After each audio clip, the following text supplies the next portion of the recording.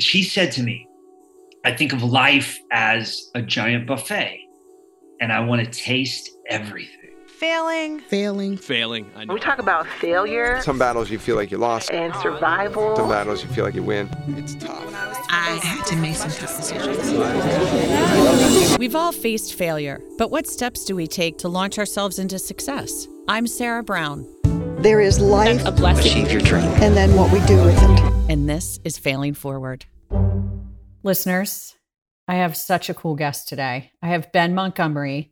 He's an author. He's a journalist. He's written 4 books, 2 of which I've read. He is a Pulitzer Prize finalist for this article called For Their Own Good, which is amazingly well-written, but amazingly sad. And he most recently wrote the book, The Man Who Walked Backward. And we're going to talk about that today, which is a crazy, cool story of this man who walked around the world during the Great Depression. So welcome, Ben. Thank you so much. This is my dream come true. I knew immediately when I met you 2 weeks ago that I would wind up on your podcast. This is not Very your excited. dream come true. My God. Good job, though. I mean, it's one of my. You know what, Ben? Thank you. And I received that. Yeah. Yeah. Okay. Ben, we always go over for listeners. Tell us a little bit of background about you. Where did you grow up? Tell us about your fam. Oh my goodness. I grew up in Oklahoma in a little bitty place called Slick, which was an oil boom town. I wanted to be a farmer when I grew up. Really? This is my sole ambition. Both of my brothers were. Was your dad a farmer? My dad was a Southern Baptist preacher and a long haul truck driver. No. And my grandfather was he was a farmer, quote unquote farmer in his retirement. He had flown bombers during World War II and then worked for Wright-Patterson Air Force Base and the Air Force for the rest of his career. And when he retired, he moved back to his hometown, a place that he fled during the Great Depression in the mid-1930s, Slick, Oklahoma, to buy some land and start a farm and raise up 10 or 11 grandkids. And so we all kind of grew up kicking around his farm and chasing cows on some. It was cattle. It was cows. Wait, is cow or hay? Yeah. Wait, this is going to sound stupid. Cattle. You're probably right. We say cow. We say cows. Is that right? Are cattle cows? Yes. Okay. So, so you grew up there. How long did you stay in Slick? Did I say it right? Yeah, Slick. Yeah, Slick. Really named after a guy named Tom Slick who'd discovered an oil field there. We moved out when I was like preteen. Okay. Moved to the south side of Oklahoma City, and I grew up in a very typical suburban sort of household. My stepdad, my mom remarried. Stepdad was a football coach and a high school computer teacher, and my mom ran a daycare center. And I, like I said, wanted to go back to Slick and be a farmer. And here's the very quick version. I left home after high school because I got a scholarship to play football at Arkansas Tech University, which is the Harvard of West Central Arkansas. The home of the Wonder Boys. I don't know. Nice. Sure listeners, he's got a tattoo that I'm showing. He's got a tattoo of a Wonder Boy. The thing was, I left my high school girlfriend back home in Oklahoma City, and so I missed her so bad. After the first semester, I asked her. I was all of 18, but I asked her to marry me, and she said yes. And she said, "But on one condition." Yeah.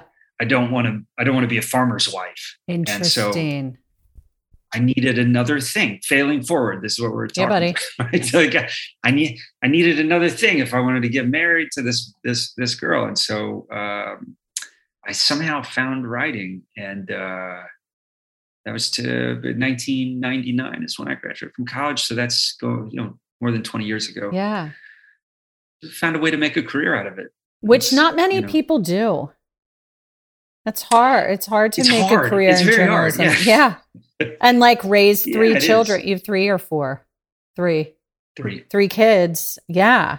So, okay, can we first talk about For Their Own Good, and can you give some background around that story, how you got the Pulitzer Prize finalist award, and maybe take us through that, because I think it's such a sad story. How did you find out about that story? So maybe share what the story's about. In 2008, 5 old men who had been wards at Florida's oldest reform school in the 1950s and 1960s, they'd found each other online because they were all haunted by the same memory of taking a brutal, sadistic beating while they were sort of child prisoners at the Florida School for Boys in the Panhandle town of Marianna. Those 5 who had kind of organically just gone online searching for information for others with shared experiences, they had connected, and they convinced the state to let them have a press conference in front of the building in which discipline was meted out on this campus. And when they were given a platform, they told their stories, and it was shocking to the people of Florida. They talked about, in the, again, late 1950s, early 1960s, being beaten until their behinds split open by a man with a weighted leather strap. They talked about sexual abuse. And there was a reporter there for the Associated Press, and he covered that little event that the state allowed these guys to have. Word spread like wildfire. As soon as their stories were read, people came out of the woodwork saying, I was there too in the 1950s, 1960s, 1970s, 1980s. Same thing happened to me. Was brutally mistreated.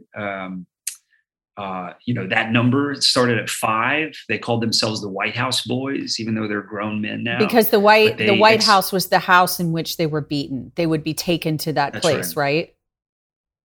Taken to that place, and I'll save some of the graphic details, but they would, according to them, forced face first down on a cot, and they were instructed to bite the pillow. Yeah. Some of them said that it was covered with pieces of lip and tongue and blood and vomit, and then they were told that if they cried out or made any noise, then it would start over.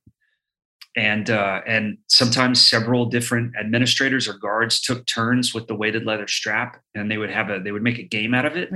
Like what kind of damage could they do with blows. But what it did was scar these, many hundreds of men for life. I talked to guys who still have nightmares 50 years later, guys who never told a soul about it, who just got out of that school, and because the guards had said, we know where you live, and if you ever talk about this, we'll come get you, they just buried it and it manifested itself. That kind of trauma manifests itself in so many different ways that we're just now starting to understand. But Ben, they talked about living loveless lives and 70-year-old men who can't sleep with the lights off at night. Because they're afraid somebody's going to come take them out of their bunk at night. So when I read the article, it overwhelmed me so much with sadness.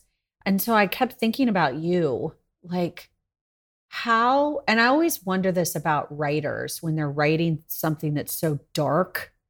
How do you maintain balance, or I guess like get hope again? Or it would literally bring me down.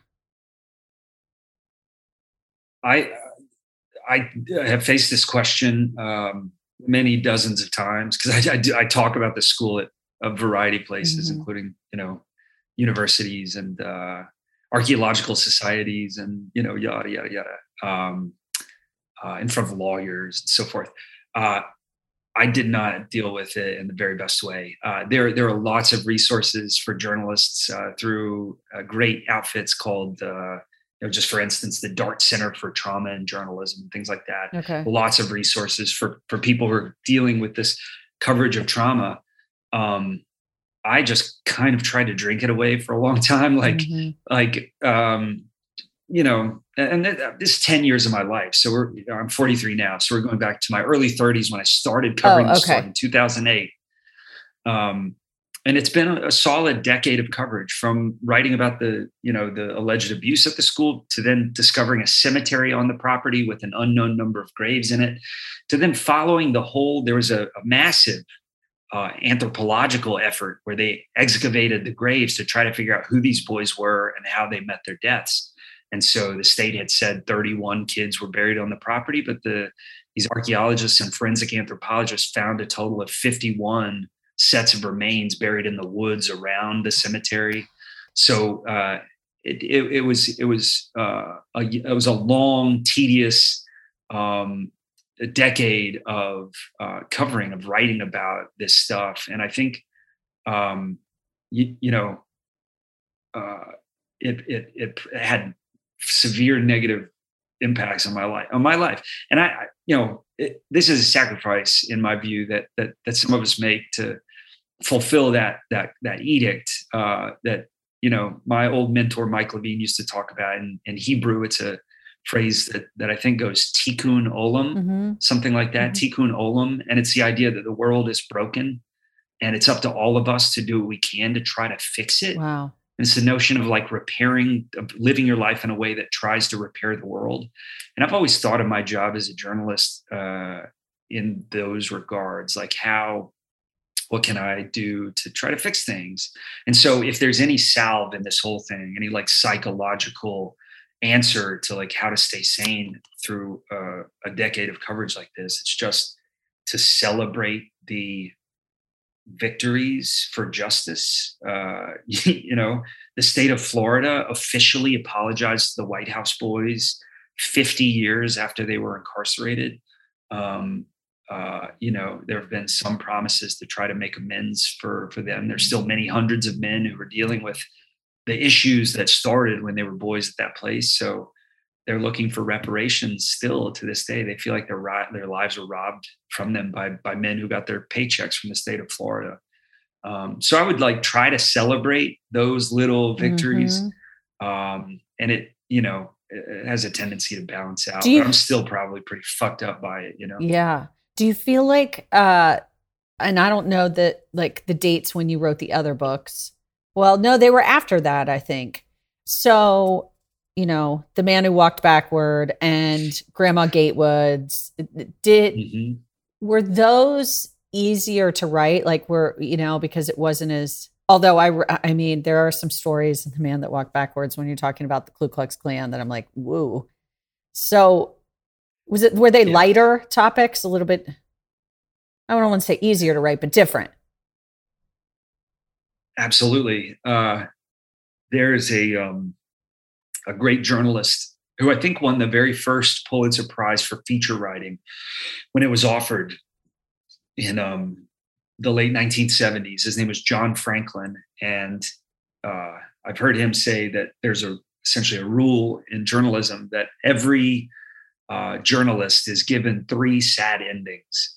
And you have to use them carefully, because once you're done with 3, you're done. You can have no more sad endings. And as we know, life doesn't always work out like that. Right. But consumers of news don't always want to be reading these stories that are just about sadness. And so I always, especially when my 9 to 5 work, which is never 9 to 5, it's always more like, 8 to 9 or whatever. When that work was so dark, then my extracurricular work, the book work, I think I wanted it to like be lighter, at least be uplifting, and have something that wasn't so desperate and so sad, like Scores of Dead Boys. Yeah.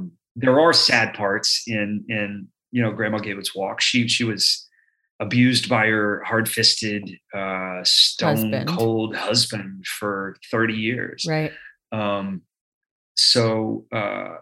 That stuff, of course. But both of these stories are resiliency stories. Yeah. Both Grandma Gatewood and The Man That Walked Backward. Yeah. So maybe let's give an overview of Grandma Gatewood, because I love her story. And then I want you to, and I know her story better than I know about The Man Who Walked Backward. So I want you to give an overview of Grandma Gatewood. Yeah. In 1955, Emma Gatewood, who was a mother of 11, grandmother of 22, great grandmother of 2 or 3. She told her family that she was going on a walk, and she disappeared, and they didn't hear from her for several months. When they finally had no idea where she was, when they finally heard from her, it was by postcard, which she had dropped in the mail in Roanoke, Virginia. And it was a simple note that said something like, "When I told you I was going on a walk, I mean, I'm hiking the Appalachian Trail," which at that time ran from Georgia to Maine, about 2,100 miles. And she was 67 years old. Unbelievable. And so for her to set out on that kind of a journey was a surprise to a lot of people. And she would become the first woman to ever, what we call solo through like the Appalachian Trail, walk the whole thing in one go, all by herself. And tell everybody, like, she didn't have a backpack back then. And so tell about that and her shoes. Yeah, she brought nothing that we would typically take for an experience like that.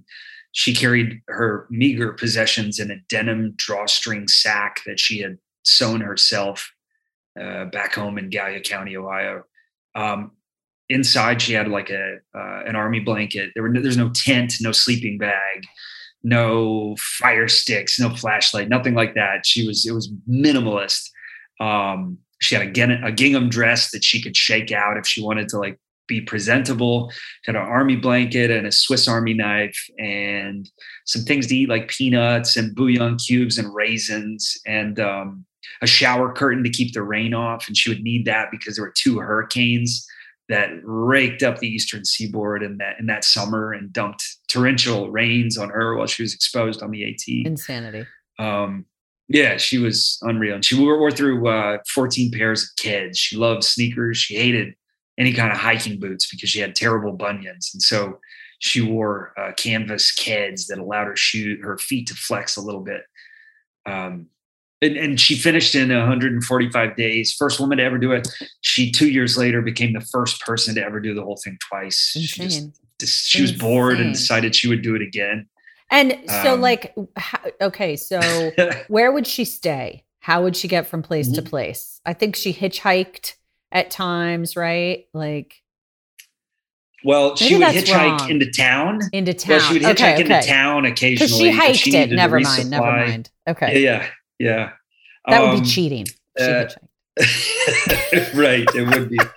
Yeah. But where would she stay? Take her name out of the record books. Yeah, we would. She's out. Yeah. Well, she never knew a stranger. She would walk up to houses along the trail, and there's some scattered about, but she would walk up and knock on the door and just introduce herself and kind of invite herself in for dinner. Or if she needed something, she would explain who she was and what she was doing. And she would ask, and people, I think, took to her. She made a lot of friends. And so the subsequent trips, she would visit the same people. And sometimes they expected her. She had written letters and they knew she'd be coming along. So they would have like a bag of fried chicken ready to go for her. And she would, here she comes. She would take the fried chicken and eat on that for a couple of days. She always says in her experience, the larger the house, the less likely they were to let you stay, which is kind of an interesting observation. Yes, it is. She would never have been able to do it without the generosity of others, people who lived along the trail. Yeah. And I believe you told me that she knew one day she would be famous, and she was. She was on, what show was she on? She's on a few. She told her daughters, I think the quote was, "They're going to build monuments to me," right. Something like that. And she said it without a sense of like braggadocio. She said it in a way that like was reasonable, and she knew that this would happen. And sure enough, I mean, I don't know of any monuments yet, although there's someone working right now on a brass sculpture of some sort, like a true statue. I thought there was something in Hocking Hills. Maybe not. There's a big boulder with a plaque on it that acknowledges Grandma Gatewood's trail and has a little bio about her. And then near her hometown, they've erected an historical marker, like an official state of Ohio historical marker on the roadside. Yeah. So wait. So she was close. She was on, what was she on? The Today Show or something like that? She was on the Today Show with Dave Garroway. This is going way back to the 50s. And You Bet Your Life with Groucho Marx. Yeah. It's amazing. Yeah. Okay. So Yeah. let's move into our next book. I love the Grandma Gatewood story. It's just so inspiring and a reminder that we can do anything we put our mind to. All right. That's right. Tell me about the man who walked backward. Yeah. So well, after I did Grandma Gatewood's walk, I felt like I wanted to. We've been lionizing men for a very long time, right? Yes. Like, there's no shortage of books Thank you about for that heroic reminder. things that men have done. So I thought like writing a book about a woman taking a very long walk might not be like it might not just fly off the shelves, right? Yeah. Like it's about a walk. I mean, it's about more than that, right? It is. And some good stories, great stories. But when it sold really well, like right out of the gate, and I thought, I want to do this again. And so I found another story about an unsung woman who was a hero. She was a spy for the U.S. during World War II, and then was summarily forgotten. After these amazing spy missions that she did, she was just forgotten and cast off, and she kind of disappeared into society and died in anonymity. And so I wrote her story. And then the third one, I was like, I need something else. I don't want to be typecast as a guy who only writes books about women. So I found a book about this guy with a crazy idea, and this idea that sort of for him became something of an obsession. It was not an idea that anybody really thought would work. It was not good for his family. His wife ended up divorcing him over it. He made almost no money. And explain why he did it. But here's what happened. His teenage daughter was having a birthday party, and some of her friends were over, and he was sitting in his den reading the newspaper. And this is all in Abilene, Texas, way west Texas. Okay. And the kids are talking about, this is in the early 1930s. And the kids are talking about how everything under the earth has been done. Imagine that. In the 1920s, they're saying, we've done it all. Yeah. Like, what else is there to do? And at that point, somebody had flown across the ocean. This was a phenomenal feat that Charles Lindbergh pulled off in 1927. It had never been done before. It had actually, but nobody as handsome as Charles Lindbergh. But it was an era of what they called the era of ballyhoo. Like, people were one-upping each other in all of these crazy physical ways. Like, a guy had they were doing dance marathons, and there were human flies who would wear advertising and climb the outsides of tall buildings in small towns across the U.S. What? This was like that era. People were just bored to death and like doing extraordinary things. A guy pushed a peanut up Pikes Peak. Stop it. If you've ever been up Pikes Peak, No. It's like 18,500 feet. Pushed a peanut. So like, is this when like the Guinness Book of World Records starts coming out? It's exactly the time. Ripley's Believe It or Not ran in newspapers across the country, and people saw this, and it was entertaining. And paint the picture. This is right after the Great Depression, so people are looking for things, for hope, right. You're a little ahead of it. It's actually just before the Great Depression. This is the end of like the Roaring 20s. This was America with money. This was America with style and pizzazz and class, and the lost generation that came after World War I. Yes. They didn't know what to do with themselves. And just some of them were like, screw it. I'm going to try to make a go of it in some kind of crazy way. And so they had two guys from Texas who decided kind of on a whim that they were going to try to play croquet from Texas to Washington, D.C. And they made it from like San Marcos, Texas, all the way to Dallas, like 200 miles. And there's a lot of croquet, but so not close to all the way to. A guy rode another guy. I don't know why all these people were Texans, but this might say something about Texas. But another guy rode a bull from, I think, somewhere in Central Texas to New York City. This was like, I'm going to ride my bull. I'm just going to ride my bull. Okay. This was happening across the country. All right. So the climate of the economy or the world at that time is you're saying it's roaring 20s. Okay. Yeah. And then before the fall. Okay. Yeah. And we find our guy whose name is Plenty Lawrence Wingo. Love that. He's name. in his early 30s. He's got a young family, a wife and a daughter, and he had a successful cafe in Abilene, Texas. Right. And then he got in trouble for selling a little bit of booze during the Prohibition, which was also going on at the same time, and got thrown in prison and jail. Got himself out, but in the process, because of that, and because the depression was settling in, and the stock market had of course collapsed in 29. All of those factors led to him losing this cafe. Okay. The bank came for his cafe, Okay. and so he had no way to make ends meet. So a little bit of desperation, and also some like entrepreneurial ingenuity, led him to say out loud while his daughter's friends are there in the living room saying, "There's nothing else. We've done everything. There's nothing else to be done. If only we could think of some way, something new to do that would allow us to get fame and to make money." And he looks over the top of his newspaper and he says, "Actually, I've never heard," this just comes out of his mouth, "I've never heard of anybody walking backwards around the world." And as soon as he said it's just he wrote about so this later. Silly. It's so Right? silly. It's insane. I know. It's insane, it is man. Many, many thousands of miles around the world. Not to mention lots of logistical difficulties. So, like, hold on. How do you get across the ocean? Right. For instance. So how does he do that? Like, and does he Are we going to skip ahead in the story? Yeah, we got to know. I'm sorry. Spoiler alert. Is he able to achieve it? I'll give you this. He left in the summer of 1931. Yes. He got himself some little mirrors that he could fix to the outsides of his glasses so he could see. Yeah. So he could see behind him. He left Abilene and, had no idea how he would make money. He left without a penny. He's trying to drum up some advertising. So he's talking to like shoe companies and, tire companies, anybody who made rubber or anything that had to do with the roads or whatever, but he couldn't get anybody. This is a Great Depression. Nobody was advertising.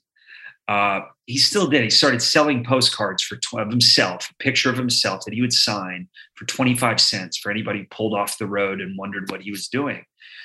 He walked, long story short, he walked from Abilene, Texas to Boston and then talked his way onto a boat. Oh my God. And then sailed from Boston to Germany, to Hamburg, Germany, where he disembarked. And he walked from Hamburg, Germany, all the way to Istanbul through, 11 countries in Eastern Europe before he wound up in Istanbul. And he would have kept going straight through Persia, for heaven's sakes, and Asia Minor.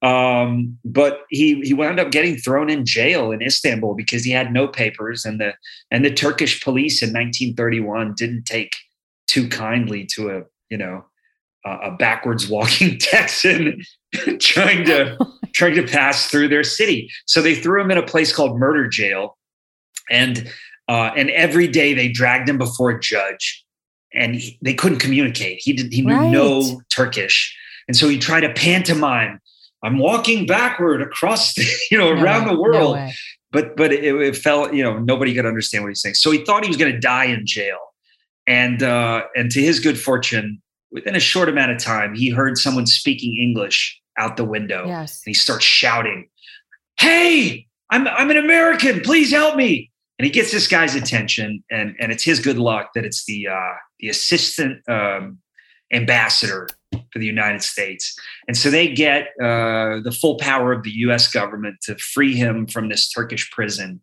And the ambassador says, yes, "We'll get you out of jail, but I'm not going to let you walk through Asia Minor because I don't want that blood on my hands." He was like, "You realize that, number one, it's a desert. And there are a lot of people in Persia who might just want to kill you, Yeah. For no good reason." So he had to turn back, and it wasn't even the end of it. He ran into all sorts of trouble. He became unwittingly became a drug mule. He wound up importing a ton of heroin into the United States. Yeah, just got wrapped up with a nefarious kind of like Italian huckster who was trying to import some heroin, and you know, he thought they were rugs, but everybody's pretty sure they were you know, trunks loaded with. He thought they were rugs, air quote. Yeah, Turkish rugs, oh my right? God. Yeah. So, what was your? But he makes it back. Yeah. What? He makes it back to the U.S. and he's a little pissed that he had to turn around, but also he'd been on the road. His wife had divorced him. She just sent a letter to him that caught up with him in Rhode Island, for heaven's sakes, and said like, "That's it. You left us in the Great Depression. Bye-bye. Bye-bye." She had lost a bunch of weight. The daughter, who was in her teens, was like, "Dad, you got to come home. Mom is like a waif. She's a shadow of what she used to be." And he had a moment where he could have turned back, but he was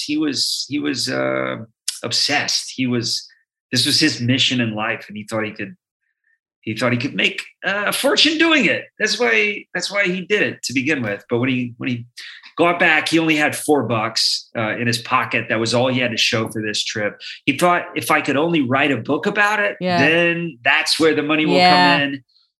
He tried for 30 years, never really wrote a book. When he finally got it together, it was like far too late. People had forgot about him. And he was, he tried to sell, like he set up a card table to sell his books at his own sister's funeral, for heaven's sakes. Like he was he was a little uncouth, you know what I mean? Like a little unsavory. What did you love the most about him when you wrote? Because I'm guessing that when you write these, you fall in love with certain aspects of them, or you're drawn to them. What did you love about him, or maybe hate? This guy did something incredible. Like, all right, so that was 1931. We are now 2021, 90 years later. Yeah. Pick up a current copy of the Guinness Book of World Records and flip over to, longest extent of reverse pedestrianism, which I think is what his record is. And you'll see the name Pliny Lawrence Wingo, who walked more than 8,000 kilometers backward, which that record stands to this day. I love him because he wouldn't quit. And he was not the smartest guy. He was not the most savvy huckster there is. He was really good-natured and good-hearted. He was just trying to make some money, and he thought he had a really good idea to do that. And it turns out it wasn't great. But along the way, he got into so much trouble. Like everywhere he turned, he kept, he put his foot in his own mouth. He would wind up hanging out with nefarious characters who would take all his money. Just screw him. Just happened over and over and over again. He almost walked around the top of the brand new Empire State Building.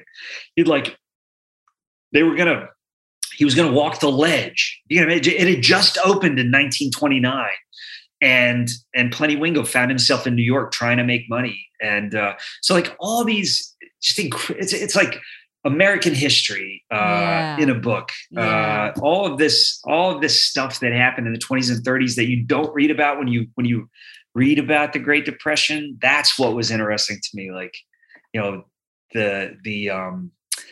bloodshed that was going on in 1931. More cops were killed in the line of duty in 1931 than in all of American history. Shut up. Like even today. Really? Even in the 1980s during the crack epidemic, more cops that were killed in the line of duty in 1931 than today. This is an incredibly violent period in American history that nobody really thinks about. Well, the one thing that I was drawn to about your book is, a lot of great things came from the hardship of the Great Depression. And even though he didn't achieve maybe the success he was looking for, he did achieve some success. He's in the Guinness Book of World Records. And I think it's always interesting to look at like individuals' definition of success. It can be subjective, right? Oh, absolutely. And also, look, he at the end of it when it was all over, he acknowledged, $4, not much to show for this. He kept saying, I thought I was going to get some sponsorships. I really tried. I thought Buster Brown shoes, I thought Goodyear was going to, but no. But he said, well, looking back, what I've done is 1931, when 8 million Americans out of 150 million people in the US, 8 million Americans were riding the rails back and forth across the country to try to find work at a time when bankers were, offing themselves by leaping out of tall buildings. Like, this was a desperate period. Yeah. He got to travel. He on his own dime, making money for himself. He walked all the way across the United States, first from Abilene, Texas to Boston. And then on the second leg after Istanbul, when he came back to the US, he made his way to Los Angeles, to Santa Monica rather, dropped a pebble off the Santa Monica Pier and walked backward from there to Abilene, Texas, to Europe, took a boat to Europe, walked from Hamburg to Istanbul, for heaven's sakes, through Prague and through, those are big things. Germany and the Black Forest and on and on. He saw things lots of Americans of that day never saw. And he lived hand to mouth selling these postcards, and he didn't return with much money. But for 518 days, he had one hell of an adventure. And nobody could ever take that from him. There's a sad moment at the end of his life. Like, the last time he made the newspapers in any kind of big way, he had somehow gotten a hold of an Associated Press reporter. And the reporter wrote a story that ran in newspapers across the country, 1994, about 5 years before Plenty Wingo died.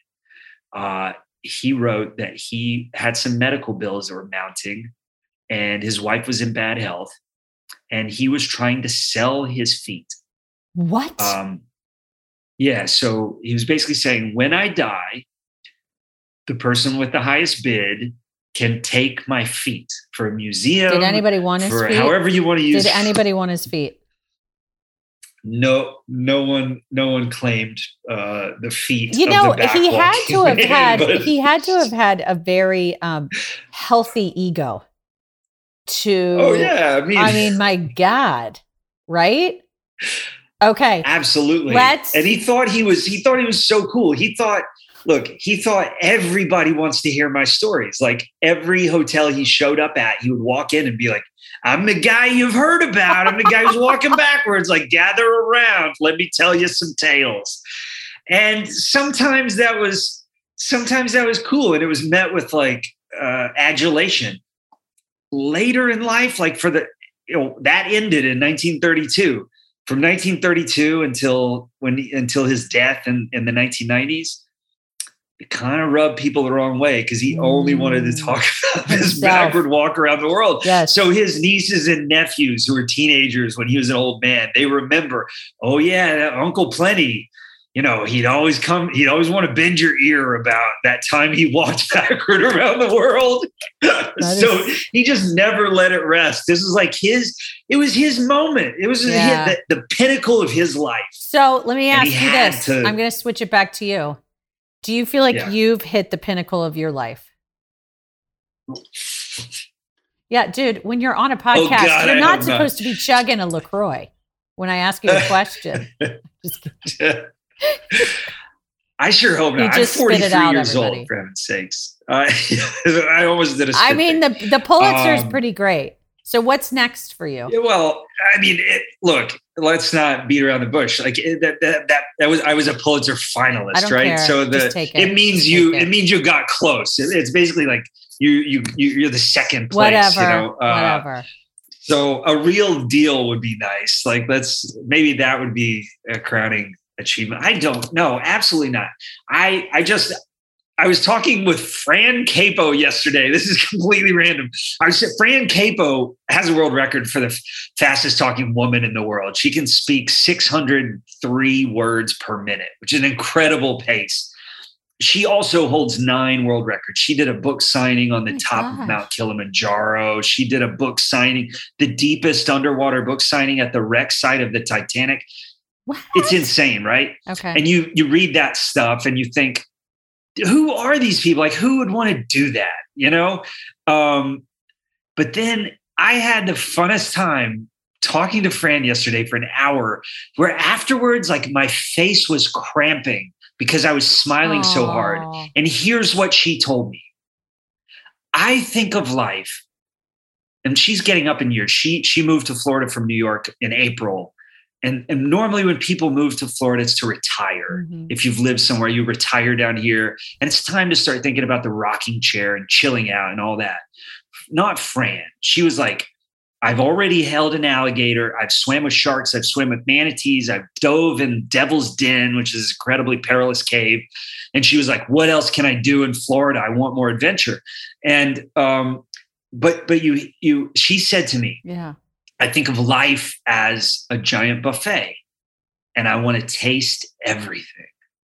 And isn't that a beautiful thing? You know, you meet some people like this and it reminds you, like, you know, maybe we shouldn't be taking this so seriously. And maybe it would benefit us all if we could just have a little fun and let ourselves believe once in a while that nothing is impossible. And maybe it opens some opportunities to do some crazy shit, like walk backwards around the world or do a book signing at the wreck site of the Titanic or whatever the case might be. Or maybe it just leads you to some little nugget of happiness somewhere. But I hope to heavens that I'm not close to my pinnacle, and that I have lots of, maybe not world records, but like a lot more to do and to contribute to society on down the road. Okay. That was the most perfect closing statement. That was so awesome. Thank you for being on the show. Listeners, hey, in our notes, we're going to have links to Ben's books. So check them out, and definitely check out that article too. It's amazing. And thank you, my friend, for being on the show today. Thank you, Sarah, for having me. Go Bengals, Bearcats. Reds. What else are we? Reds, yeah. FC Cincinnati. I try to hit them all. I'm sure I missed somebody. Sorry, everybody. Thank you. Thank you, Sarah. This is very good. Great to see you again. You too. I want to thank everyone behind the scenes, especially Adrian Donica and the team at Gwyn Sound. Also, please find us on social media outlets at Fail Forward Pod.